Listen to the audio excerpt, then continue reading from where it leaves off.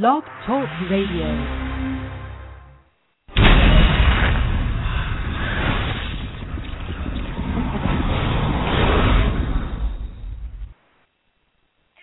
Hello, everybody. Welcome to Winchester Radio. Give me 1 second here. Winchester Radio, Guy? Yes. Hi. We just getting started, and okay, good. Yes, we're. I'm just going to, say a quick hi to everybody and let everybody know we're not going to take call-in questions because we have a very special guest tonight, Director Guy B. of our episode There Will Be Blood. The penultimate episode of Season 7, number 22. And just quickly, thank you for listening. If you're listening live at blogtalkradio.com, you can look for us under Media Boulevard. You can listen later on the same site. You can subscribe and download us through iTunes. You can go to winchesterbros.com and click on Winchester Radio's icon. It'll take you right to the Blog Talk Radio site. You can find those links and any information about our podcast and all other supernatural news about the supernatural, the show and the actors and cast and crew and everything else on our Facebook and Twitter, which is also Winchester Bros. And hi, Guy. Welcome to the podcast. So glad to have you back again. Hey, thanks for having me back again. Hey, Guy. Hey, what's up, everybody? Another great episode. Yeah, good. Well, I haven't seen it in a month, so I'm hoping I remember it being pretty good in the editing room. I was about 2 minutes too long, so obviously, Phil and Bob had to get in there, and Sarah, and maybe even Andrew and Daniel had to go in and find 2 minutes to pull out. But I was happy about that because sometimes you can be 5 to 10 minutes over, and that's painful.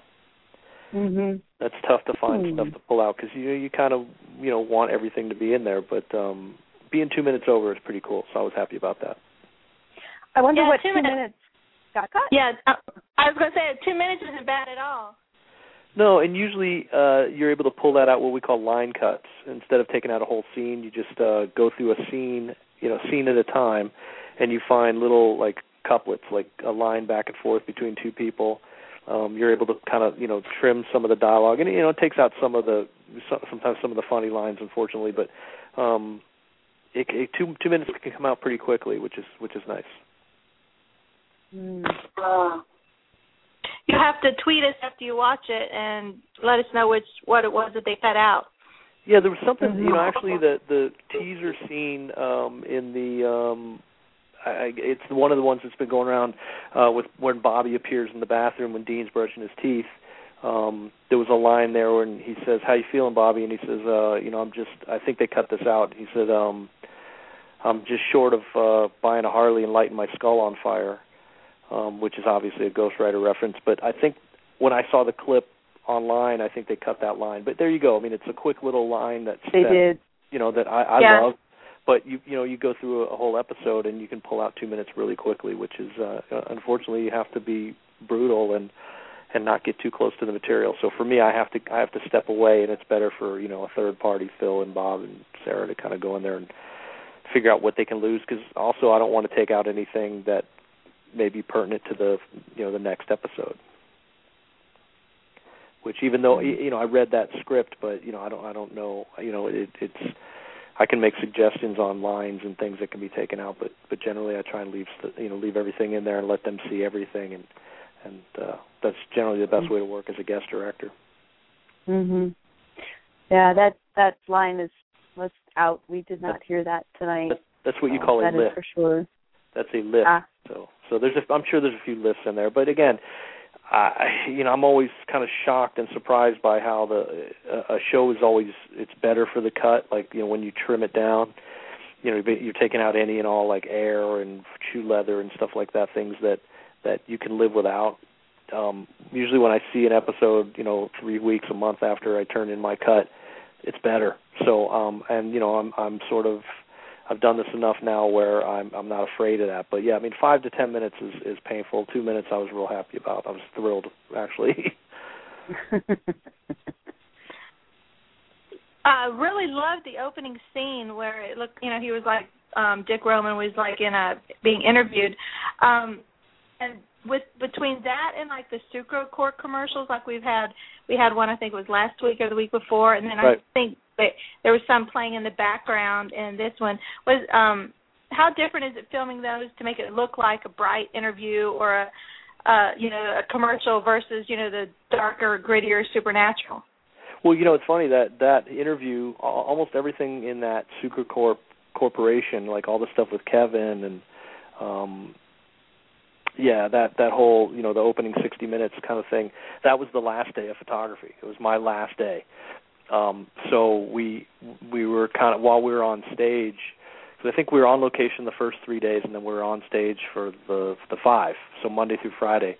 I think it just timed out that way. It was a Monday through Friday that the last 5 days were all on stage. So me and Serge and Jerry, and throughout the shooting on other stages, we'd run across and we kept looking at the progress because the guys were building that set, and just kind of getting an idea and a feel for what that space was going to be like. Is nice because you read the script and they go, oh yeah, that's going to be great, but we haven't built it yet. And you can look at plans, you have blueprints, but I kept running back and forth. And that one, and also, obviously the Alpha Vamps dining room was one that was a work in progress. And I got it. We can talk for an hour about how great that set was and how floored we all were when we got there and shot it. But yeah, it was fun. It was fun. I mean, I knew it was going to be a great contrast to start it that way, and it's scripted that way where we're sort of seeing it through the cameras that the 60 Minutes crew is providing, and then also our cameras are shooting their cameras. So that was kind of fun to play with that. And then of course, I believe in the script, unless they cut it out, we cut to a shot of a convenience store and a kid's eating a powdered donut, watching it on a screen. I don't know if they left that in or not. Yeah, they did show that. Yeah. So that was obviously the same convenience store, and the kid getting all dosed up on high fructose corn syrup powdered donuts. We just put a lot of extra chapstick on him, so whenever he bit into the donut, the powder would stick on his lips. Also, what's funny is if you watch the show again, the where that convenience store is I think it's Hoople, North Dakota. I think that was North Dakota. Right. The city was Hoople. And for all you rock and roll fans out there, if you watch it again, the name tag on the kid that's eating the powdered donut, his name is Mott, M-O-T-T. Yes. So all you rock and roll fans will see that he's Mott from Hoople. So anyway, that was a kind of an easy, fun thing to do, and get together with the props department and go, okay, I need a name tag for this guy. Make his name Mott. So anyway, that was fun. That was great. It's definitely there. There's like a fun little Easter egg. I was going to ask you. You mentioned the Alpha's retreat there. The building that you used, the pink-looking mansion, and the inside were both absolutely gorgeous. How did you find for the outside? How did you find? What is that? Somebody's house, or is that a museum? The first one we go to. And nobody's there except for the 3 dead bodies, and obviously that's where they find our little girl in the panic room. You talking about that mansion? I think it's actually the one where they find the Alpha app. Yeah. Well, the second one is a place called Shannon Mews. Shannon and then MEWS, and I think I can't remember exactly how it got its name, but at one point it was like this huge mansion, and then I think somebody came in and bought it and turned it into like apartments, and then there's all these condos around it, and Jerry was saying to me that they've scouted that place for 7 seasons looking for the perfect time to use it, and finally this felt like the right opportunity because we needed 2 mansions, interiors and exteriors. So we scouted it, and for what we needed, there were certain angles I couldn't shoot because you'd either see a road or you'd see these like newer condos that they built right up next to it. But it all worked out great, and I think the room where the boys get thrown in with all where they realize that they can use the needles to pick the lock, and he's got the syringe in his boot. That was one of the rooms there that we just put bars on the wall, on the windows. And then also where they stick the vampire, my friend Kevin Case, they stick him in the neck and he, you know, does what he does. That was in the hallway, and that's, you know, that's that big set of stairs that when I saw, I said, we got to use this set of stairs. So yeah, that was called Shannon Mews, and you know, it's not that far away from downtown Vancouver. It seems like it's out in the middle of nowhere, but it's just like one of these places that was built probably in the 30s, and you know, just throughout the years, you know, what used to be a remote part of Vancouver is you know, everything's moved in close around it. The first one, ironically enough, the first mansion is called Cecil Green, and that's on the campus of UBC, University of British Columbia, and I've shot there a couple times on Kyle XY, and then it was the main hotel in Harper's Island. If you saw Harper's Island. Oh, yeah. Yeah, we shot a lot of you know, I mean, throughout the course of the 13 episodes, I think they shot a lot there, and then we used it for a whole day, and that's, you know, that's where they come in and they find the 3 dead vampires, and then and Edgar turns himself, or, you know, gets the one, you know, the other vampire to confess, and they find you know, the little girl in the pink panic room, the Hello Kitty panic room. But yeah, great locations, and yeah, I felt like you know, I was lucky to get that mansion because, you know, like Jerry said, they've tried to find the perfect episode for it for now, you know, how many 148, 149 episodes, and so we finally got to use it. I have to ask about the painting in Alpha's house there of Michael playing Lucifer. Was that on purpose that you had that painting?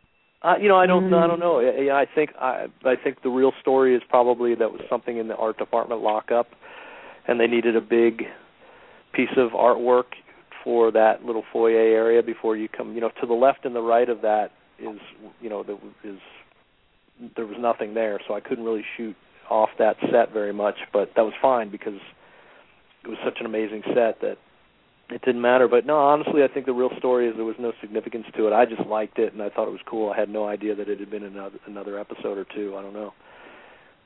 Yeah, just pure luck. I was hoping it might be like a harbinger of something to come. But I'd like to get back to more of the Michael storyline, so I was hoping. Yep, I you know, who knows? But as far as I know, it was just, you know, a piece of artwork that they have that filled the space perfectly. It's such a significant painting. I wonder if it does mean something somehow because, you know, out of any other work they could choose, they chose that one. Yeah, I personally don't know, but maybe there's something up somebody's sleeve that, you know, they're planning. Because I think by the time we shot that episode, they sort of knew that Season 8 was going to happen. So maybe next season it'll show up again. I don't know. And well, speaking of the knowing about Season 8, when Alpha says to Dean, "See you next season," yeah, you know, was that kind of a hint that y'all knew you were getting picked up, or? Well, yeah, I mean, I think it wasn't broadcast. I mean, right as we were shooting that episode, that's when that. In fact, we were at lunch one day, and I was sitting like one table away from Bob Singer, who was prepping, and you know, my phone started lighting up because that's when Sarah announced she was leaving, and they hired Jeremy Carver. So I leaned over to Bob and I said, "They don't generally hire showrunners on shows they're about to cancel, do they?" And he goes, "No." So I sort of knew. But, you know, that was in the script. That line, as delivered by Rick Worthy, was in the script. And I even said we should do one just to cover ourselves, just in case. We should do one, "See you next time." And we did. And then, of course, I just put it in the cut because that's what was in the script. And of course, by the time it aired, perfect timing. It made a lot of sense, so it was kind of fun how it worked out. But yeah, it was scripted that way, so that was pretty fun. I mean, I'm sure, you know, Andrew and Daniel, you know, just being around the offices, they sort of knew at that point that it was a pretty good, you know, 99% certainty that it was going to, you know, get picked up. But, you know, the other funny thing, you know, speaking of Rick Worthy and knowing things ahead of time, at the Burbank convention, you know, I ran into Rick. Obviously, we're sort of like running into each other. And before I left one day, he whispered in my ear, "Hey, they just called me to work on the show coming up." And I said, well, what are the dates? And he wasn't quite sure what the dates were. He just knew it was like sometime at the end of March, and this was about the beginning of March. And so I go, oh, man, that's great. That means, the Alpha Vampire's coming back. Well, it just worked out great because when, I crack open my script, the day I flew up, I got the script. They finally released it to me. And, I couldn't have been happier because not only was it, Dick Roman, but there was Edgar and there was Crowley and, of course, Rick again. Rick and I have got to be really good friends. And so it worked out so great. Now, the other cool thing is what was going on around that time is that, we all knew that the episode where Jim comes back as Bobby, as a ghost, was going to happen, I think, during one of my prep days. So much like what Jim did, where he was able to have a nice cover story, Rick didn't really do any of that. He just didn't he didn't talk about it on Twitter at all, and he laid really low his whole time he was up there in Vancouver. He didn't, really get out there in case, so, it could be a complete secret. And I think, unless they changed it, we had talked about him not getting a credit at the beginning of the show. And so that way, of course, the cat was out of the bag, I guess, once they started promoting the show. But Rick went way out of his way, above and beyond, to try and, for the Alpha Vampire to be a surprise. And unfortunately, it didn't really work out as good as we'd hoped. But still, that was kind of fun to at least hope to spring that surprise on the audience, a la Jim Beaver and his story about being up on a Sasquatch movie. Yeah. No, I don't think anybody's going to beat Jim Beaver in his story there. No. No, that worked out great. And Rick just said, "Look, I haven't told anybody. I'm not telling anybody." And I won't even. I told him that I don't want to credit at the beginning. And so we were hoping it was all going to work out, and nobody figured it out because we flew home together, and nobody saw Rick, get on a plane in Vancouver and off a plane in LA. So it all worked out great, and it was the promotions department that spilled the beans. But oh well, tried. Well, it figures. Just make you want to scream. I think sometimes it's like, why did you tell? Yeah, what are you going to do? I mean, that's their thing to promote the show. So. Mm-hmm.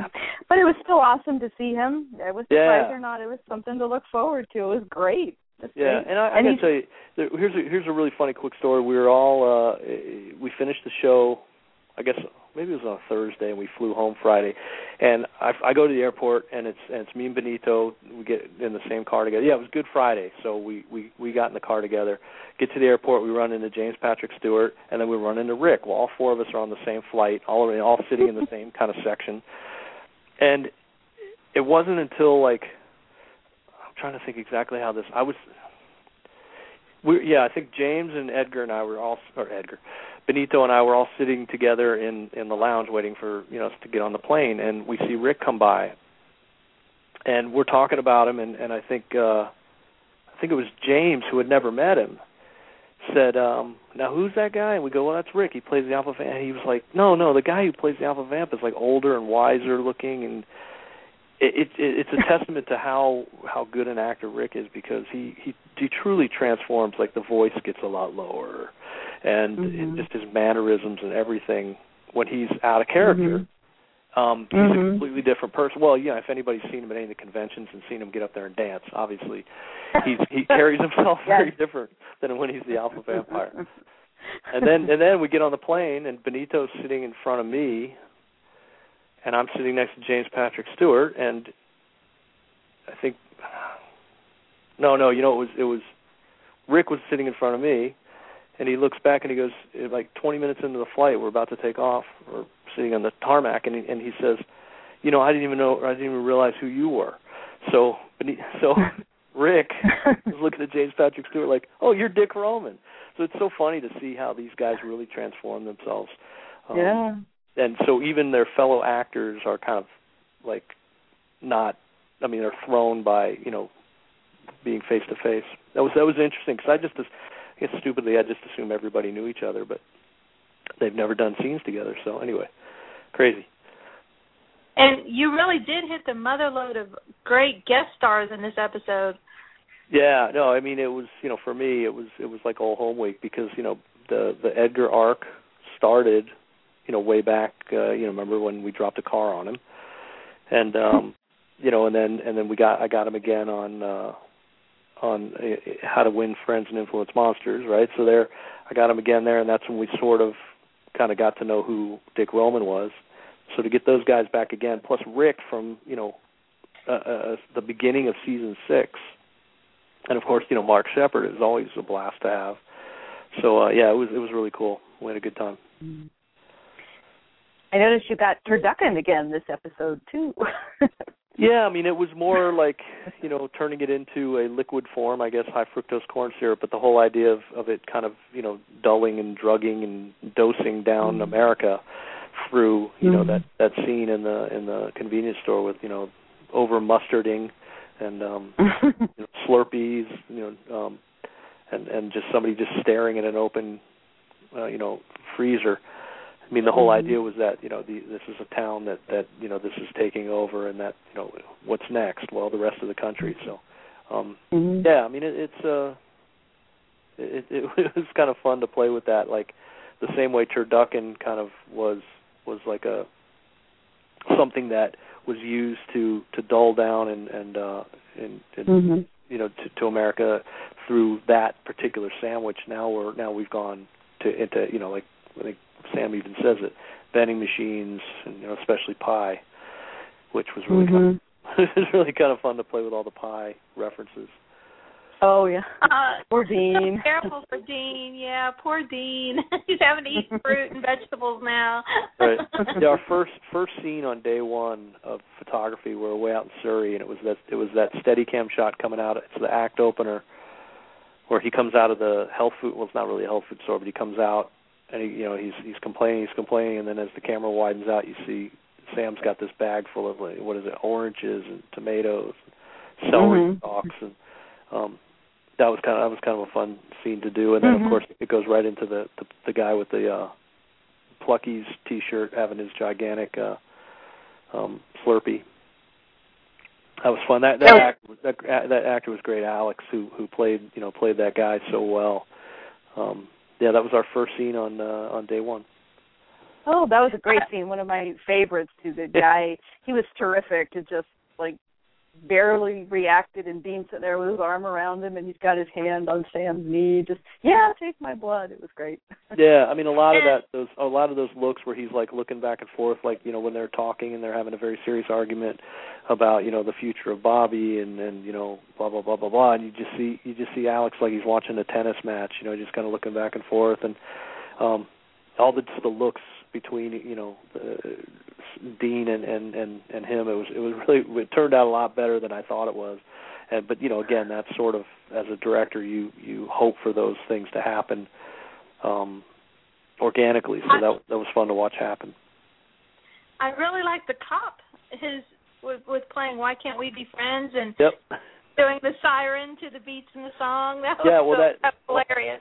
Yeah, "Why Can't We Be Friends" was scripted. That was Andrew and Daniel, and then we just kind of had. I mean, he was just a background guy that could drive a car, so we just had him like nodding his head and eating chips and not a care in the world. And then I think in post, Nicole and I found like the perfect kind of horns for, or siren to hit like sort of in time with the beat. And so yeah, that was all created in post. But we kind of knew we were going to do that. But until you actually hear it, see it cut together, it's you're hoping it's going to be as funny as you hope it will turn out to be. It was hilarious. It was probably my favorite part, I think. Yeah, it worked out good. Yeah, we went from that scene down the block, and we did all the stuff in the convenience store, and like when they're gassing up the '69 Roadrunner, which was obviously it was a typecast vehicle. On any episode I'm doing, they know to pull out all the old classic Mopars, and they can't go wrong. Don't you have one of those same kind of cars? Almost. Mine's a Dodge Super Bee, so it's a variation, almost exactly the same body style and everything, except Dodge and Plymouth. While they were the same company, they were different divisions. So yeah, it was pretty funny. And the car is actually gorgeous. It's in perfect shape. It's beautiful. It's like showroom condition. And they actually do a process where they I think they put some kind of wax over it, and then they throw dirt on it then they wet it down, then they throw more wax on it, and they put this. I mean, it cleans off, no problem, but it just makes the car look all rusty and dingy, and it's a shame because we know how good it's going to look, and I guess that I think the story was that it might show up in the next episode. So, because I remember that I'm saying something about, are you guys going to clean this off now? And they were like, I don't know. I think we may be using it in the next episode. So, there you go. There's a little little spoiler for next episode. I think I may be wrong. The preview showed them using the Impala next episode, which we've been waiting practically all season to have her back. So. Yeah, no, I think that's the whole. That they'd be fools not to bring that back. So, yeah, it's been hidden, so now everybody wants to see it again. So, what better way to show it than in that last episode? I miss Baby very much. Yeah. Very much. I figure if Dean figures this is like a last stand, he's not going against Dick Roman in anything but his Impala and Baby. Yeah, well, no, you stick to the things you're comfortable with. So, yeah, and I read the script, but I don't remember exactly the details of how and why and how it comes to be. But you can almost bet that. And you've seen it in the promo, so you can almost bet it's going to show up.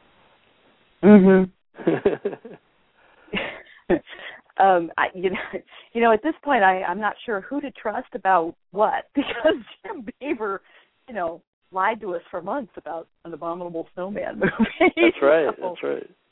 No, but how great did that work out? I mean, because fantastic. At the Burbank convention, I came up. I said, "Hey, man, it's good to see you. Are you surviving up there?" Because I heard he was 2 hours outside of the city, and he kind of pulled me off to the side. We were in a green room, but off to with not much else going on, and he just kind of pulled me off to the side and said, this is all BS, right? And I go, what? What do you mean? He goes, oh no. He goes, I'm been working on the show, but I if anybody runs, anyway, you guys all know the story, but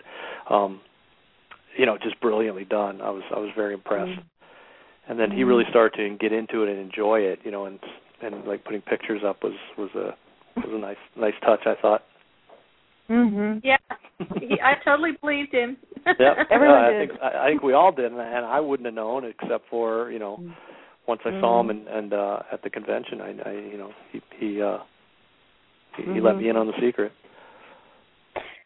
No one's ever going to play poker with him ever again. That's right. Bardic Voice on Twitter wanted to know how you set up the shot with Bobby possessing the maid, and also the mirror scene with Dean in the bathroom. That was pretty easy. I mean, that was the mirror scene. It's a pretty simple effect. It's done. We really do break a mirror. It's not 100% safe, so the guys get a little nervous when we put one of the actors in front of it, but the way we set it up, it was obviously Jensen's back was to it, so they felt a little better about that. Really tiny little bathroom. We had a mirror that had no frosting on it, that Ivan and company makes it look like it starts to frost over, and then we cut and we put in the frosted one for the rest of the scene because we want to perpetuate that it got really cold in there. And then they put his breath in when he was putting the toothbrush away. That was a pretty simple gag to do. The toughest part was just getting the cameras in that little set because we had never been in Rufus's bathroom, in the cabin before. So they built it, and it wasn't until we started, the day before I started to look at how cramped we're going to be in there. But we had a good plan, and it went pretty smooth. The whole what's that? I hate to interrupt. So Jim Michaels just tweeted that he's on hold. Oh, cool. Oh, he's somewhere in Europe. I can't tell who or what it is. It's a very strange number. He said he's on hold from Germany, and it's costing him a fortune. Oh, my God, I'm so sorry. Hello? Winchester Radio? Hello, is this Germany calling? Jim Michaels here. Germany. Hi. Hello? Hey, can you hear me? Jim? Hello? Jim. Can you hear us? Jim, can you hear us? Good morning. Guten Morgen. You heard me. Yeah, well, congratulations on the great episode, Guy. Yeah, it turned out good. I was happy. I mean, I'll see the finished product here in about an hour, but I was thrilled how it cut together. It went together well. Yeah, no, and it's been a lot of fun here, and I'm up early because I'm still on Brazilian time from the Brazilian convention. And oh man, yeah, because you're 8 hours ahead, right, of California, I think. Oh, did we lose him? Jim, are you still there? We lost him. Yeah. I think we lost him. Oh. He sounded tired, didn't he? Maybe he'll call back. Yeah, he might call back. Okay. I feel so bad that it's a very, very bizarre number, and I've had that before, and it not be like a call to take, and I was like, well, okay. So I'm so sorry. I wish you tweeted earlier, but call back, Jim, if you can. Yeah, definitely. We'll know to pick you up this time, Jim. So yes, right away. Oh, there he is. He's back. I'm back. Yeah. Hello, I'm back. Jim. There you go. Well, Skype only will last about maybe 12, 15 minutes when I'm calling a landline, so that's why I keep going, oh, shoot, I keep him to call back. I'm so and sorry. Guy, I understand Guy's going to be in England next week. That's right. Yeah, we're going to take off Tuesday, which is 4 or 5 days from now, and I hear great things about Birmingham, so that's gonna be exciting. That's a wonderful time here. Yeah, I hear it's a little rainy, but then again, we spend time in Vancouver, so a little rain and drizzle doesn't bother us anymore. Exactly. It's insignificant compared to Vancouver, so it's all true. But back to the show. I was really bummed the Rick Worthy thing got out. Like, oh no. I know, it's a bummer because we did real well, or at least Rick did. I'll commend him. Yeah. Well, oftentimes too, a lot of the audience doesn't always watch a lot of the promos anyway. So I'm sure we still probably grabbed a significant number of people anyway. That's true. Hopefully, because a lot of times they won't read the blogs. They don't want any spoilers at all. So they're very disciplined about not trying to get any information on them at all. So hopefully those people got the surprise. Yeah, that's true. You're right. Probably 50% don't want any of the spoilers. Yeah, that's a good point. Yeah. So, but well done, Guy. Very well played, and it's been a lot of fun. And Winchester, I am going to go back to sleep because it's 5 a.m. here. Oh, thanks for calling, Jim. And hey, congratulations on season 8. We're thrilled. Thanks. We're equally as thrilled, and it's exciting to be looking forward to another season of fun and games with Sam and Dean. We can't wait. Yep. We're going to have to wait a little bit because we need to take a little bit of a break. We're a little tired. So we'll have to wait a little bit. Okay. Write some scripts and all that stuff. We'll be right here when you're ready. Okay. Well, again, I'm going to sign off. Auf Wiedersehen, thank you, and we will talk soon. Okay, yeah, I'll see you. Thanks, Jim. Have a great time. Okay, take care. Bye. Bye now. Bye. All right, cool. Nice special guest. Yeah, it's really nice of him to get up in the middle of the night to give us a call. I know, geez. Yeah, I'm trying to calculate what time it is there, and it's late or early, depending on Yeah, I think maybe 5 a.m. Eastern time. Right. 5 a.m. I'm trying to calculate 8 hours ahead. I think it's 8. It might be 9 hours ahead, which in that case would be 5 a.m. Mm-hmm. Crazy. Yes, season 8. Yeah, everybody's really excited when they. I'm glad they announced it. Early ahead of, because like yesterday and today has just been a flurry of all these new pickups and stuff, and CW's got some really cool stuff coming up. David Nutter's Arrow got picked up, which is cool, and Lona Tall's Cult got picked up. So sounds very cool. Yeah, a lot of supernatural mojo and synchronicity going on. Yeah, I'm happy to meet I was going to ask Guy if you've heard if how many episodes you'll be back to direct next year. Well, it's a little it's kind of early. Even though this morning I got a call from my agent about dates. They're definitely going to have me back, and I think right now we probably penciled in 2, and they're but I think they're only going to do sort of book the first 9 now, and re-examine it a little later. So I'm sure there'll be something after the first of the year. Again, my agents like to keep me free to. They love that I'm doing the show, and then they know how much I love the show. But they want to, explore all the new stuff. I like Revolution, which I'm really excited about, and all those new CW shows. And there's a bunch of stuff that they want to keep me open for. But I think, we got some dates floated our way, and that's a good thing. So I'll definitely be back. There's strange phone. There's that strange phone number again. I don't know. Do you think I should check it or no? Do you think Jim maybe like pocket dialed us? Oh, it's gone. Okay. It's gone. I was afraid maybe just Jim's phone pocket dialed us back again or something, but I think we're okay. No. Okay. I know what a question I was going to ask Guy. Dean's new leather jacket. Yes. Can you tell us how they came up with that? You know, it was something that they talked about doing. It's really a complete custom design, you know, sort of with a lot of Jensen's input. Because, you know, when he comes to set, a lot of times they'll wire him up with a wireless microphone, so there's a pocket for that. There's extra big pockets inside. There are a lot of provisions for, putting weapons and stuff inside. Pockets are a little extra, big on the outside. I know that he wanted that color and that sort of style. It's almost like a baseball glove kind of leather. I think they had designed it. They had a guy come and measure him. They designed it, and they were hoping it would be ready for my episode, because we talked about when they do discover the girl in the panic room, that one of them would have put a coat over her, and I said one of the guys could put one of their Carhartt coats over, and they said, I think we're going to have a leather jacket. So we kind of put that over her shoulders. I thought it was kind of a cool way to see the giant, see this big coat on this little girl, because Lacey is very petite.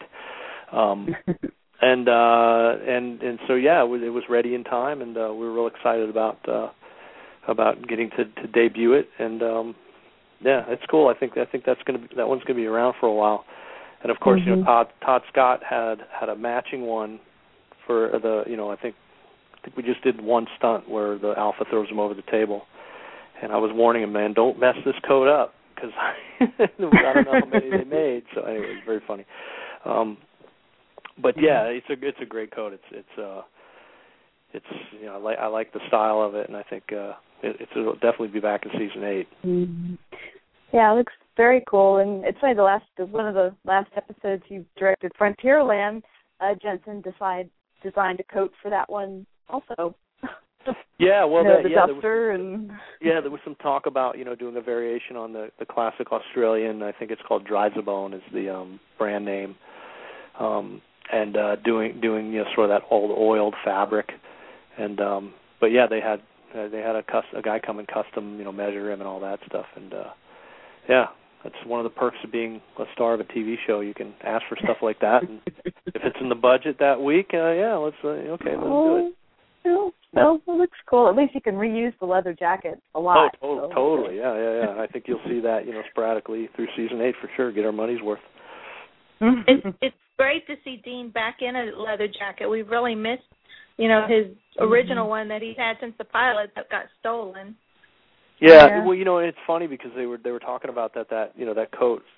So many people talk about it, and there was nothing special about it. It was it was sort of bought at a. It was a brand name. I can't remember what brand name it was, but it was like something that was just bought. They bought 3 of them or whatever, or maybe they just bought one. And but there was nothing like special about it. This one, however, obviously was completely custom made, and they can replicate it if they need to. Is I guess the point of what I'm trying to say. But yeah, it's cool. Those guys, they look good in anything. So that's a nice thing. Mm-hmm. Last week we had Osric Chow on as Kevin. Yeah. And he was great fun. He was a great guest, and I thought his character is great. So you also got to work with him in this. Yeah, just those couple little scenes. I had met him when I first got in the prep mode, and they were on stage. I think they were shooting the scene in Ben's episode where he was playing the cello, and then all hell breaks loose in his little room there. So between setups, I went down and just introduced myself and said, "Hey, it looks like we got a couple scenes in the next episode." And really, really a talented young guy. He's got a good future ahead of him. I think he's a good-looking kid who can act, and he's got it all. So I think there's going to be big things for Osric down the line. And he got to do 3 episodes of 3? I don't know. Is he in the finale? He's in the description for next week. So. Okay, yeah. So he got to do three episodes of Supernatural. So how cool is that? And I have a theory about his character. You don't have to spoil it. You don't have to say yes or no if you know. But my own personal theory is that they need these blood and bones of different people. And Bobby mentioned that I think it was either blood or bone of a pure righteous person or whatever, and Dean said, yeah, good luck finding that. My theory is that that's going to be Kevin Tran. That's just a theory, but that's my theory. That's a good theory. I'm not going to say yes or no. I guess you'll find out next week. I'll find out next week. Yeah, it was fun. I never completely answered the question about Bobby taking over the maid's body. That was that set was built, that hotel room with the big buffalo on the fireplace. Jerry beautifully made this set, and we had a lot of input on it because we knew we wanted to put the little safe in the closet and hang the TV. And when he does start to become poltergeist and he breaks the mirror and you see the flame in the fireplace and the things start sparking, we did that all in one shot. That was the kind of thing where I said, if we can coordinate this right, we only have to do it twice, and we'll do it, a wide and a tight camera, and then I'll just move the cameras and have another wide and tight. And so we did. We had special effects guys, circling around the set. One of them broke the mirror, and it was all, on cues. One guy, was able to, I guess the drawer slid in and out, and the lamp goes flying, a little fishing line. The little sparks on the lights, all that happened. We just reset it once, and that worked out good. It was sort of scripted that Bobby comes up to, the maid starts to leave, so he comes up and he grabs her from behind, and he basically pushes himself inside of her. Well, when I read that, I sort of said, well, this could be a little unintentional comedy when you start describing a man coming up behind a woman and squeezing her and going inside of her. So everybody sort of agreed with me. So I said, let's do something where she starts to go and Bobby hauls off across the room and runs and almost like does the same thing, but as he dives into her, they fall out of frame, and then I'll cut to a shot out in the hallway of the hotel where she falls down, and as she sits up, her demeanor, her voice changes, and then we also have, and I think they left this in, she bleeds she has like a little gray tear that comes out of her eye. Yeah. Yep, and, it's there. Yeah, okay, so that was that. We put that in because in the episode After School Special, they established that when somebody gets possessed by a ghost, that was one of the things that happens, and I think that was in the teaser of After School Special, so I had to do a little research on that. And but the problem was After School Special, the tear that she comes out of her eye is solid black, and of course we said, well, if it's solid black, well, we're going to think she's Leviathan, that's Leviathan goo or something. So we made it not as black. Obviously, I haven't seen the finished visual effect, but that was the idea. And then she stands up, and you realize, oh man, well, now Bobby's literally possessed this poor woman and is using her as a vessel. And then then he figures out that it's his birthday instead of, because he's trying all the different combinations, Sam's birthday, Dean's birthday. And anyway, so that was sort of the idea of how that came together with him possessing her body. And it's so funny that the episode that you researched was After School Special, because when you tweeted the picture back when you were prepping, right, and you showed the disc, that you were using for research, and so everybody was like, okay, which episodes are on that disc? And it's like we were naming them off, and there was After School Special on the head of a pin, something else, and I'm like, I don't think there was anything in After School Special that he would have used for this, so I don't think that's the one, and that was the one. That's so funny. No, but I sat and watched the whole thing, and I never realized, nobody ever told me about the Dean as the gym teacher with all the balls and the red shorts and the headband. And the next time I saw Jensen, I said, dude, that's one of the funniest things I've ever seen, especially when he nails the kid in the stomach with the ball. I said, how did you get this? I mean, was this like a 14-year-old stuntman? He goes, no, I just asked the kid if it was okay, and Lou said if the kid's okay with it, go haul off and hit him. So, yeah, I love that scene. I was a big fan of that scene. And just anytime you can put the guys in a goofy, the red shorts and the headband were just awesome. But yeah, it was for research on the tier, because Sarah said something about the very beginning of After School Special. You just have to watch the beginning when the girl possesses the other girl.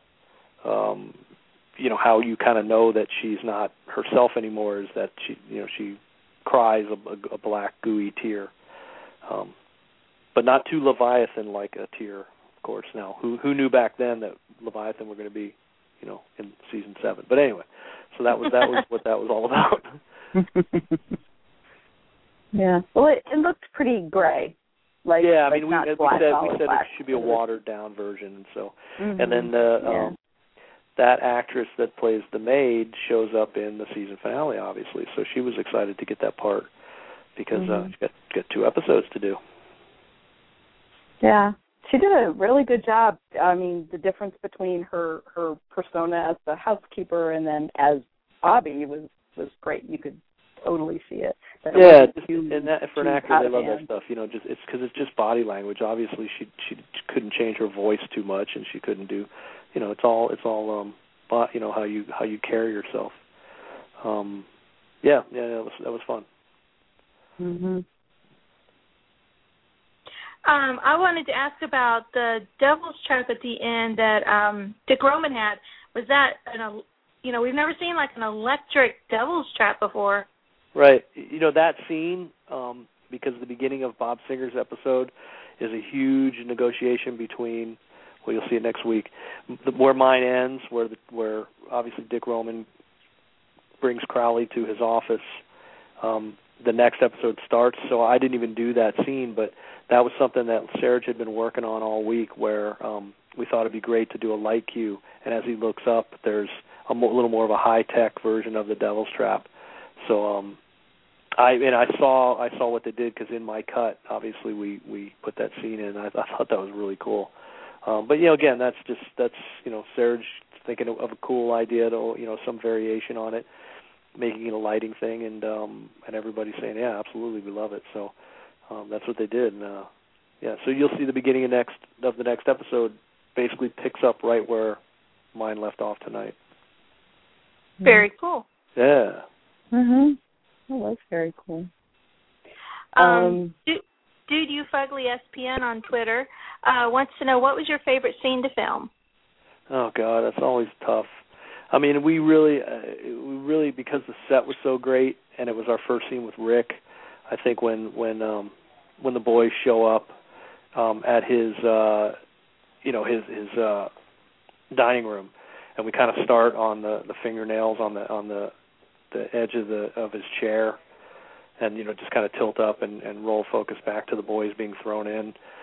That whole scene where they're trying to say to him, look, whatever deal you made with the Leviathan is crap. Those guys are, they're creating a poison, and then of course, to see Rick's character, the Alpha, sort of slowly realize that, like, I am being double crossed by Dick Roman, and you kind of think it's going to end there, and of course, he orders his thugs to put Sam and Dean in that room.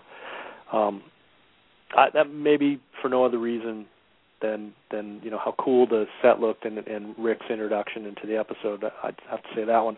But I also did like the scene with the guy on the park bench with the Pluckies T-shirt, and also the park bench had, the park bench or the bus bench or whatever had a big Biggerson's advertisement on it too. So that's always fun to keep reusing those sort of like things in the lexicon of the show.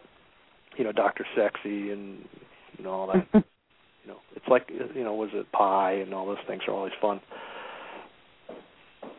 Yeah, I definitely love all the callbacks. Yeah, they're fun and easy, and you always get a chuckle out of them.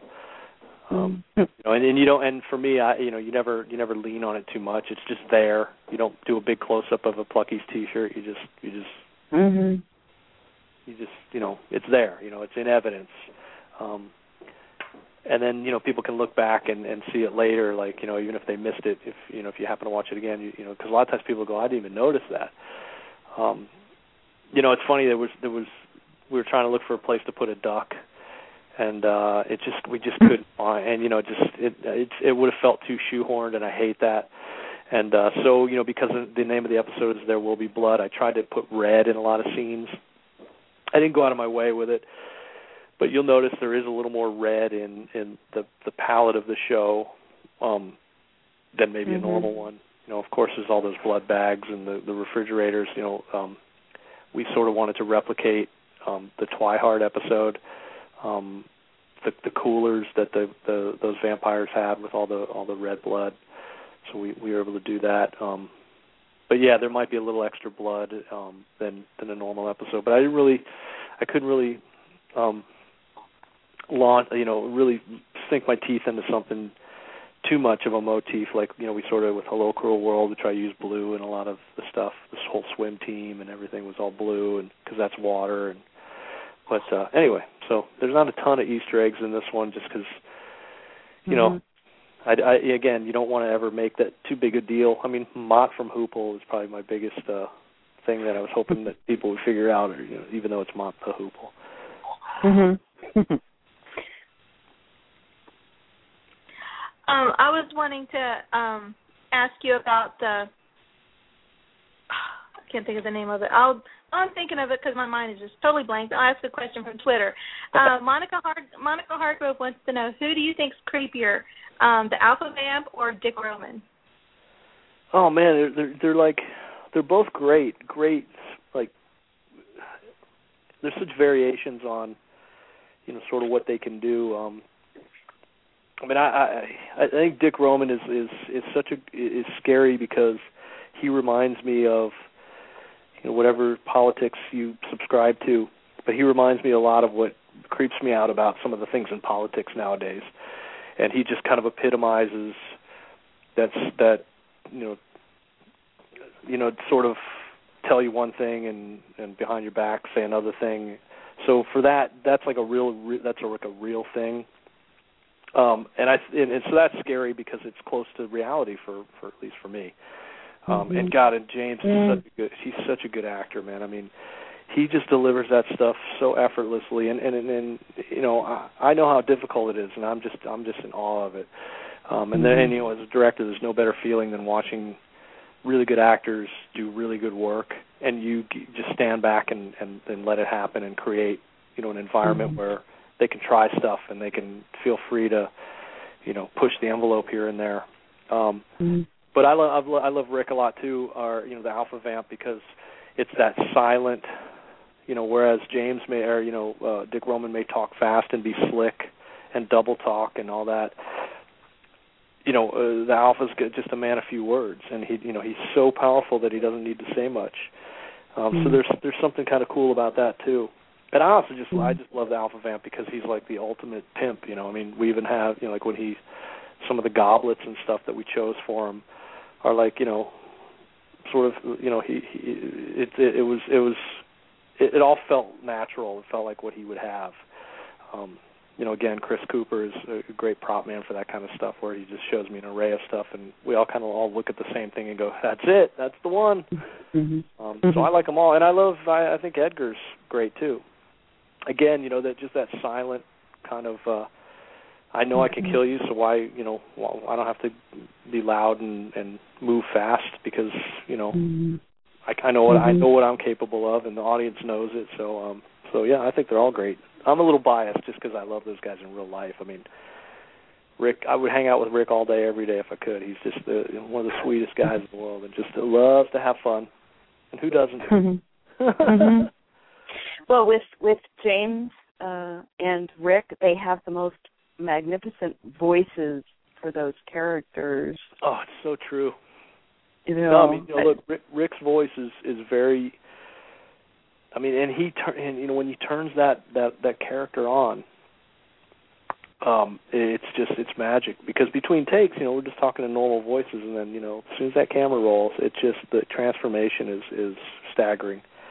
mean, I've been doing this a long time, both as a director and a cameraman, and I never cease to get blown away by a really good director who, turns on a character and embodies it so well. And Rick is one of those guys that can do anything. And look, he also my favorite kind of actor can be a good guy, and the very next thing he works on, he could be the ultimate bad guy. I mean, he's incredibly versatile, and I know he can do comedy. So that's fun to watch an actor that do his thing.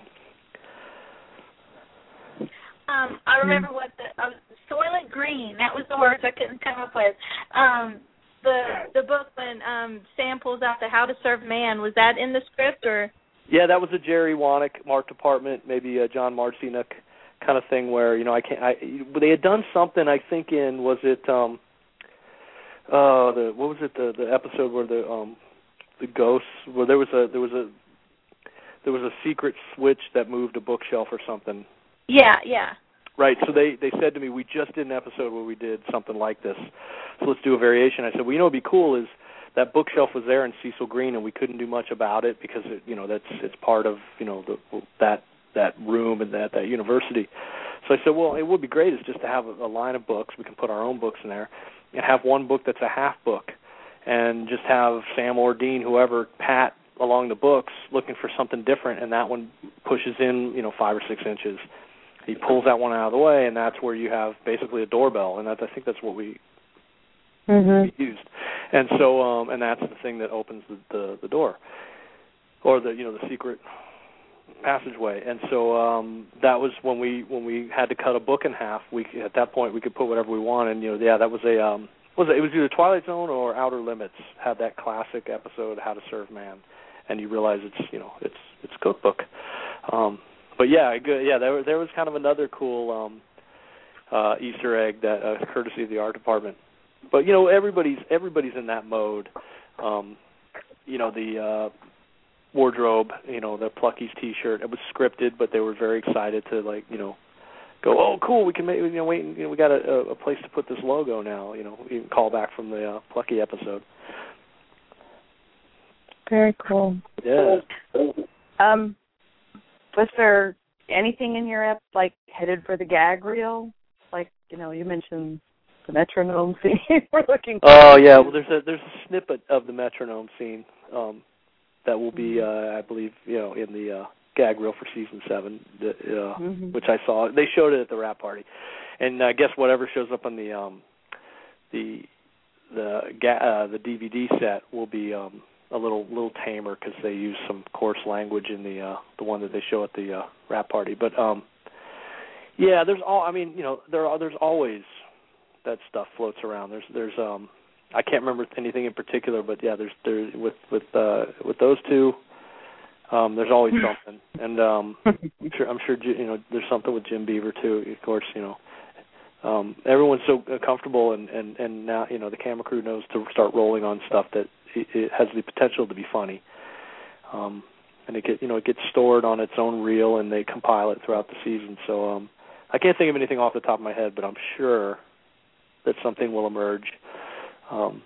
Even though they're down to the wire, and I don't know how much more work they're going to do on the gag reel for the last 3 episodes, but I'm sure something will show up. Speaking of the DVDs, have you ever been approached about maybe doing commentary or anything for the DVDs? Not on Supernatural. I have for other shows I've done, and I've just never been available. No, I mean, I don't know what the criteria or how they choose that or I don't know, but not for Supernatural, no. Oh, would love to have you do commentary. That would be great, or you can make it would be like fun. a day in the life of thing or something. Yeah, no, I would. I mean, I was available to do it. Yeah, it's fun. I mean, you just go in and watch the show, and then they put a microphone in front of you, and you just talk over it. So I can do that. Well, you directed several episodes, so you seem like it'd just be a natural thing for them to ask you because you spent such a good amount of time on Supernatural. Yeah. No, the season was good. It was nice to be there at the beginning, and then sort of kind of near the middle, and then at the very end. I mean, it would have been fun to do something somewhere, between the second and third episodes, but I was working on other stuff, so it was a good season. I was busy last season, and hopefully, like today, literally was the beginning of this, huge, all the announcements, all the pickups, and that's going to last for the next 3 weeks or so into the beginning of June, and that's generally when directors get booked, is the end of May, beginning of June. So it's an exciting time because right now, or for the last month, I've been totally unemployed. So it's nice to know you have some work coming up. That's always a good feeling. Yeah. Speaking of work, it's not supernatural, but I'm so excited. Southland is coming back, and you directed an episode of that. I love that series. So maybe you'll. We'll see. I mean, they're only going to do 10 again. I mean, that's sort of TNT's. They have the budget for 10, and it enables TNT. I understand why they do it. It enables them to put on, to pick up more shows. So instead of having 4 shows that do 22, they're able to do like 8 shows and 10 each, or however it breaks down. And I felt really lucky to do an episode last season because I was the only director that came in of that season 4, and was a new director. Like every other director had done an episode before, so I felt really lucky. If I get asked back, that's great. I mean, I know they liked my episode, and but I know there's also a line of completely competent directors that love the show as much as I do, and so if it happens, it happens. If it doesn't, that's what you find out in this business. You can't ever take that stuff personally. They either hire you or they don't, and usually it's 99% of the time it's nothing personal. It's just scheduling, and because that's the heartbreaking thing is when you get a call from a show you really want to do, and it overlaps another show that you're already booked on by a day or two. That's painful because you have to turn it down. I mean, there's no way you can't tell the other show, well, I have to leave early, and you can't tell the other show, can I come in late? So it all breaks down to scheduling, and it's nice because, like I said, Supernatural has made a call to my reps, and they want to start slotting me in some dates now, and we're still kind of negotiating back and forth which dates and where and when and all that. So, but to know that I'm going to come back is really exciting, and timed out great with this podcast because I was able to announce that, I guess, world exclusive. Yay! Very cool. And also that last Friday, it was exactly a week ago, I got an email from Rogue Events in England saying, hey, you wouldn't by any chance want to come fly over to Birmingham, England and hang out with these crazy fans. So so by Saturday afternoon we had worked it all out, so I'm going to head over Tuesday. I guess you kind of almost lose a day, and then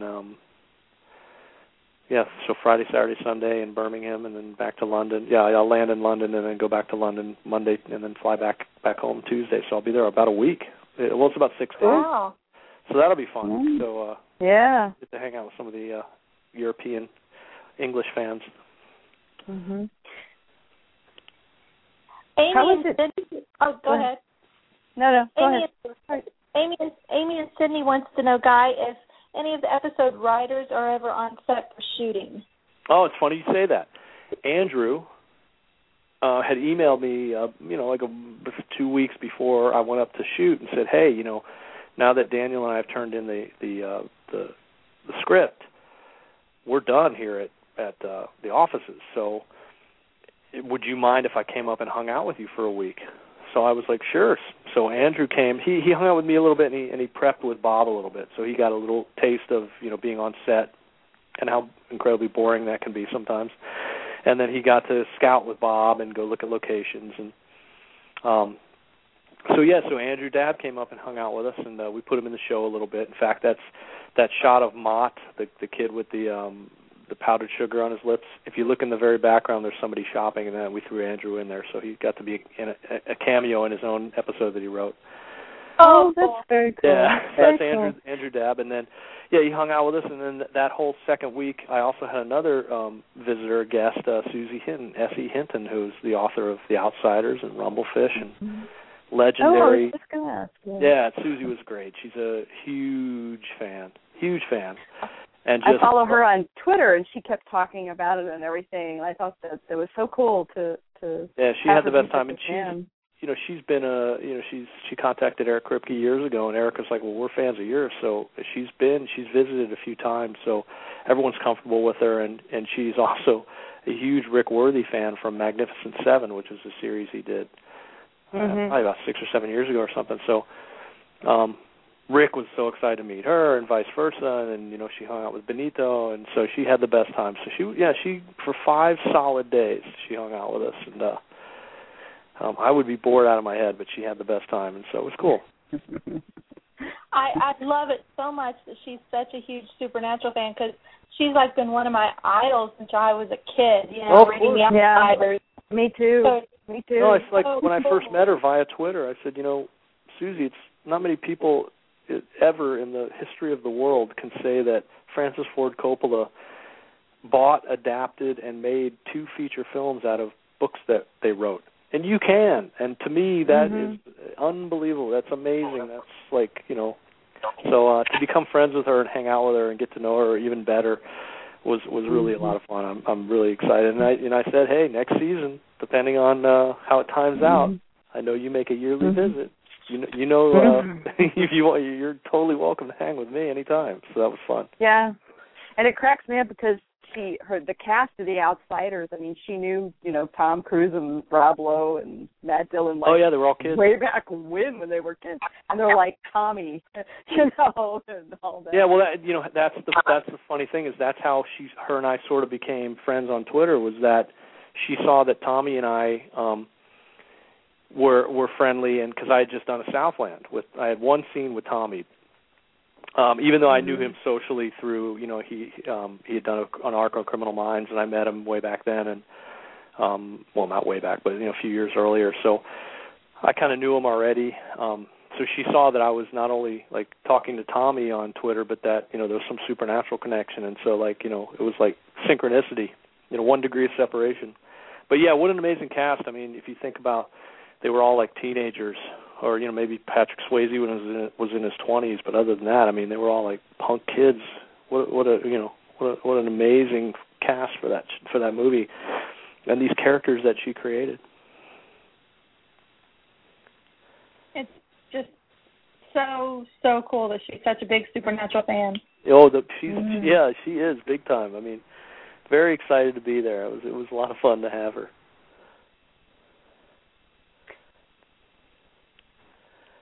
Let's see. Let me see if there's any more questions on Twitter. Let's see. Girl O'Diamond says you're becoming quite popular at the cons. What do you think draws the fans to you? Oh, God, I don't know. That's my friend Lisa. She's trying so hard because she calls Dallas home con because she's from Dallas, and there's a convention in Dallas that I haven't been invited to. I would love to go. I have family and friends, and I love Dallas. And I don't know. I mean, I think it all kind of started out innocently enough because when I went to do Family Matters, a few people, I was really new to Twitter. So what's that? Maybe a year and a half, maybe coming up on 2 years now. And I, said something about, I'm excited to come back and do my show, the show Supernatural that I did years ago, and it's a fun group. Well, a couple people figured out, that you had done Asylum. A few fans, and then that kind of snowballed from there, and people would ask me questions, and I'd write them back. I mean, I just thought I was just being friendly or just being, polite. Well, I guess nobody had up until then had ever really, from the writer, director, producer side, had really had much contact with the fans, and so I really don't know. I mean, other than that, and also going to these conventions, it's like old home week for me because I go way back with Richard Speight and a lot of the actors I've known from other things before Supernatural, and the Burbank convention was a hoot because we got Michael Cudlitz from Southland to come up on stage. We got Tim Amundsen from Psych, who Richard and I know from Jericho, and he knows Michael from Band of Brothers, and I just directed Michael on Southland like 2 weeks before that, so it's a lot of synchronicity. And so I don't know, maybe people recognize a genuine fan, love for the the fans, and I love what I do, and I love being a filmmaker, and it's a lot of times you sort of toil in obscurity, and you hope you're doing a good job. So it's nice to actually have people come up and go, hey, I really like this little thing you did here, and that's the only explanation I have for Lisa. And hopefully I'll see her in Dallas. You never know. I'm invited to the New Jersey Con at the beginning of August, but generally I'm always booked at the beginning of August, so I don't know if I'm going to make that or not. We'll see. It's a little early, but I'll know something in the next 2-3 weeks. Yeah. Hey, Beck, did you see that last tweet? That's what I was getting ready to say. S.E. Hinton just tweeted to us that she's listening to the show. Oh, I love her to death. And she said to give Guy a hug and a thanks for the kind words. She's the best. Oh, man, that's cool. That's really cool. Like I said, man, she's the ultimate fan, and it's so great because we're all fans of hers, right? So, there's a great story about when she first wrote to Eric Kripke, and I guess I'm assuming that they either printed out the letter or something, but he walked around the office for days going, "Is this somebody BSing me? Is somebody pulling one over on me? Is pulling my leg? Is this really?" Because if you're a writer, whether it's TV, movies, whatever, novels, you know who Susie is. And so finally he said, "Okay, all right, somebody, I'm at the risk of looking like an idiot, I'm going to respond."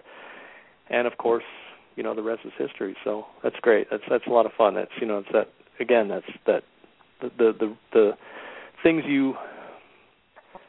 like when you talk about my vocation and the choice I made as to what I want to do for a living. It's little things like that when you see that those kind of things happen that you go, I made the right choice. I'm glad I chose the career path I did, because these kind of things are really cool to me. Yeah, I was so excited to find out she was a fan of Supernatural like I was, because I wore my copy of The Outsiders out. I read it so much. I first got it when I was like 12 years old, and I thought it was so cool. She was just a little bit older than me at the time, who'd written the book, and it was also impressive. Yeah. I read them all and just grow up and find out she's a Supernatural fan. I'm like, oh my God. No, it couldn't be cooler. I could still remember the day I found out that The Outsiders the movie was going to be playing in my town. So I was like, that's my favorite book, and now I finally get to see the movie. It was so exciting. Yeah, absolutely. Well, from the guy who made The Godfather and Apocalypse Now, I mean, come on. I mean, you got to go see it, right? Then with that cast. So, yeah, I think we all have great memories of reading the book and seeing the movie. Yep. And Texas, and Rumblefish, and That Was Then, This Is Now. Yeah. Absolutely. Well, SPN CFW wants to know, is there any chance, do you think, that Tony Todd would ever get to be on Supernatural? I don't know. That's a great question. I mean, this may be, somebody asked me about this earlier, because I directed Tony in an episode of Criminal Minds, 5-6 years ago, like season 1. And he was great. I mean, he fit the bill for what we needed. And of course, I knew who Tony was, and he's another one of those guys that just transforms into a character, and it's just mesmerizing how good when you're in the hands of a real actor that can do that. No, I love Tony to death, and he's sort of got a la Linda Blair from Exorcist coming and being a guest. I mean, the Candyman series is a lot of people love that series, and so. Yeah, and Tony's solid. I mean, he can pretty much do anything. So that's a great suggestion. I mean, I'll do everything I can to push that issue for sure. I love Tony. I loved seeing Nick Lee and Jason Dohring on this past year. Just how cool! Those were dreams come true. Well, that was the best. I was doing an episode of Ringer, and I've known Jason for years. Like, I've known him since he was a teenager on this movie Deep Impact I did. And then, of course, years later, I directed him on Veronica Mars. And I hadn't seen him for a long time, and then I knew I was going to do Ringer. And one of the days we shot, he came up and he goes, hey, I just got a call to go to Supernatural. I'm really excited. I know you've done some of the episodes.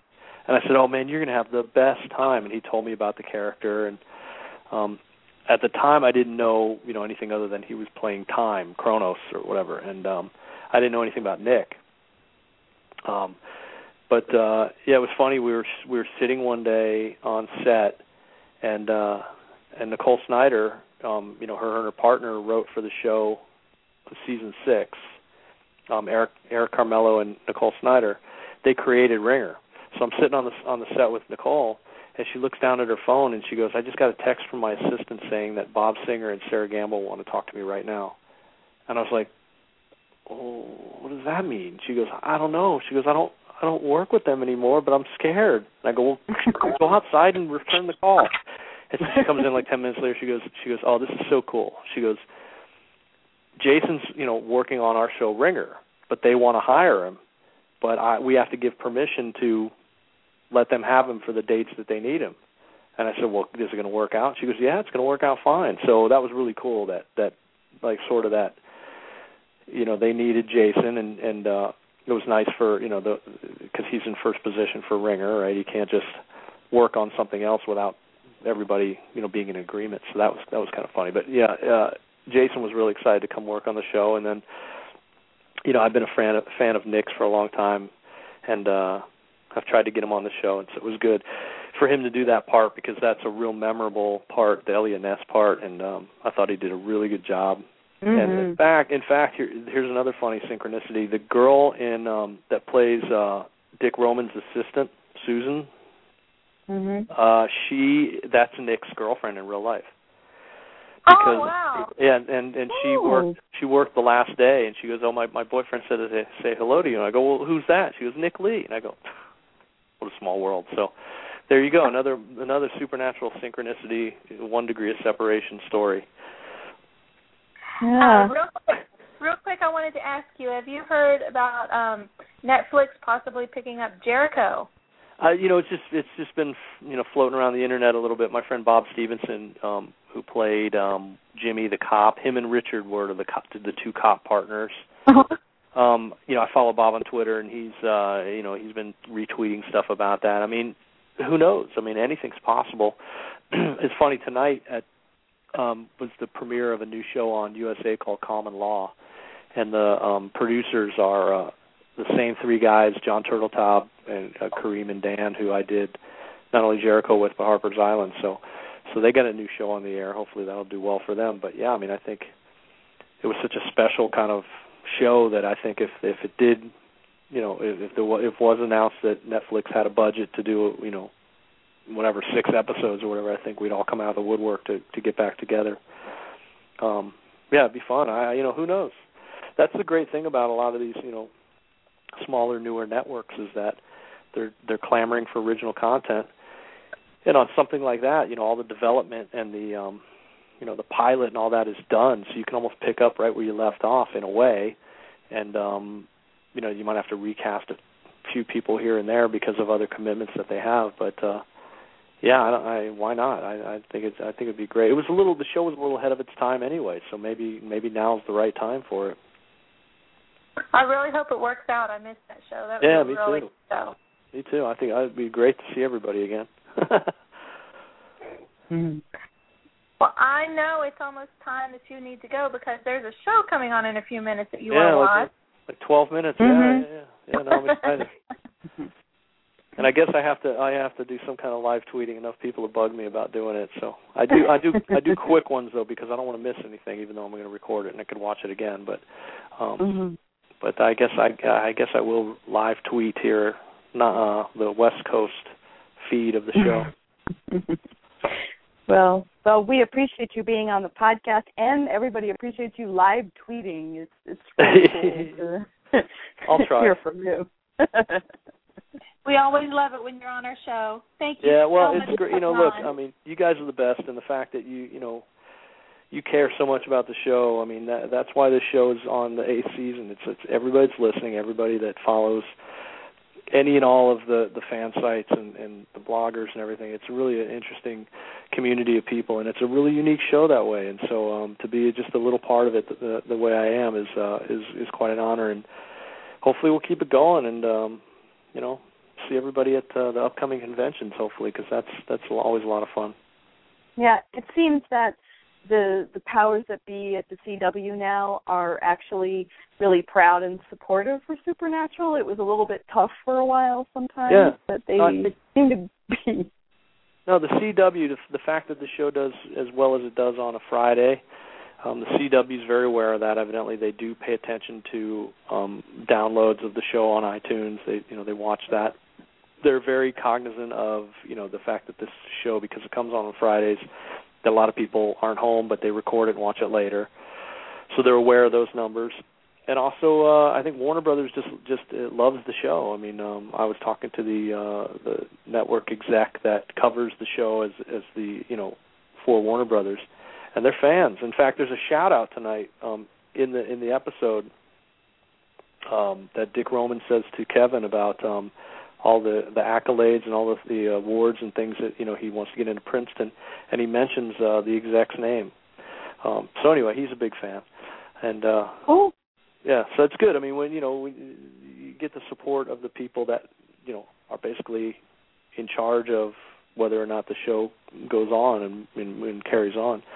And it's ugly out there. I mean, I don't know if you guys all saw it today, but Ringer and Secret Circle both got canceled. So yeah. One and done. I mean, you hope the best. And I got tons of friends that are cast and crew on those shows, and so it's not easy. It's not easy to get past season 1, and here we are starting season 8. And I don't think the enthusiasm has waned on the fans, and the cast and crew are just as excited as ever, and everybody's dying to get back together and see each other in July. I mean, within reason. Everybody wants to take a little break, but you get back in July, and we're all shot from a cannon again. So it's awesome. I'm glad you'll be coming back to direct more, guys. Yeah, we'll see. I mean, hopefully, because I told them as many of you guys want to throw at me, but there's other people. Again, it's there's tons of competent directors that are standing in line to do it. So, if they have, depending on however many they want to give me, I'll do, and we'll just leave it at that. All right, guys. Well, enjoy the show. Again, if you're on the West Coast, or if you're going to watch it again in the future, and thanks for listening to me yak. And if there's anything I didn't answer tonight, and you can find me on Twitter, I'll try it. And if I don't answer back, it's only because I have either a 7-year-old daughter that wants me to do something with her, but it's nothing personal. Okay. Thank you so much for coming on tonight, Guy, and have a safe flight to England next week. Yeah, I'm looking forward to it. Yeah, it's going to be fun. I'm going to hang out with I'll hang out with Jim Michaels and Jim Beaver, and I think Matt Cohen, and I can't remember. James Patrick Stuart's going to be there. Kim Rhodes. So it's it's all my favorite people. It'll be a lot of fun. Oh, very cool. Give them all a big hi to us for us. I will, absolutely. Well, they're fans of you guys, because if it weren't for the loyalty of you guys, we'd all be probably not working on Supernatural, and that would be a bummer.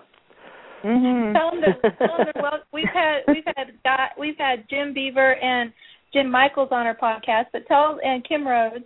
And tell the rest of them they're welcome on our podcast anytime. Yeah, well, they know they're everyone's very aware of what you guys have here, and also you were able to get her name escapes me now, but she was the girl with the Dungeons and Dragons tattoo.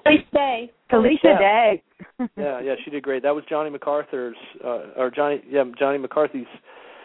episode, and he's one of the ADs, and so he did that was episode 20. And then I did 22, so he was like so on such a high, because he had just come off he flew down to LA for a day to edit, so he was just shot from a cannon, and they just couldn't say enough great things about Felicia. He just had the best time with her. He's like, man, oh man, was she a talented actor. That time. So there you go. All right, well, let me jump off here and crack open a beer and crank up the surround sound and let her rip. Okay. Enjoy the show. All right, guys. Yep. Thanks for everything. Yep. Thanks, Thank you, Guy. Okay, see ya. Bye. Yep. Bye. Oh, my goodness. Well, another great fun podcast with Guy B. Always a pleasure. Yes, it was, and I love having Guy on the show. He's always great, and thank you, Jim Michaels, for calling in. That was awesome.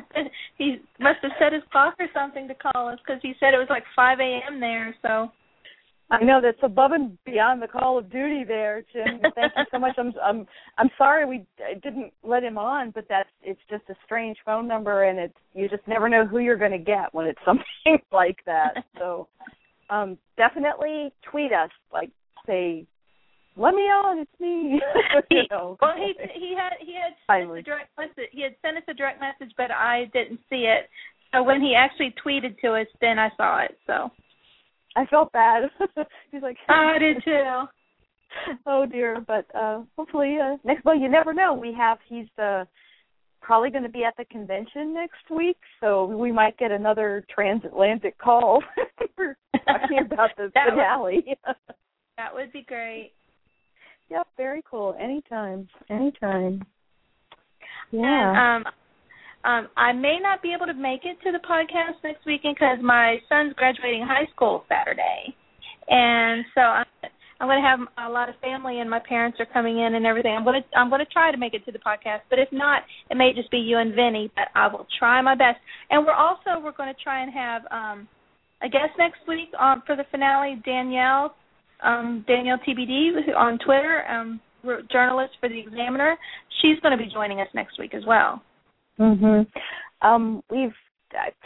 really talked about this, but we've done this before, like since it's the finale and there's no episodes for a while, to actually postpone our podcast a little bit for the finale to make sure we can have everybody. So I would hate for you not to be on it, so if we can postpone it a little bit so you can be there and everybody, I think that would be great. I may be able to make it because I'm not sure what time my parents are going to be leaving, so I may be able to make it. So I'll just have to wait and find out for sure how long my parents are going to be here. Okay. I know, real life. It's like, really, you can't be on the podcast. It's just your son graduating from high school. No milestone there. No. No big deal. Well, yeah. Actually, in all seriousness, congratulations to your son. That's good for him. That's amazing. And I will say happy on.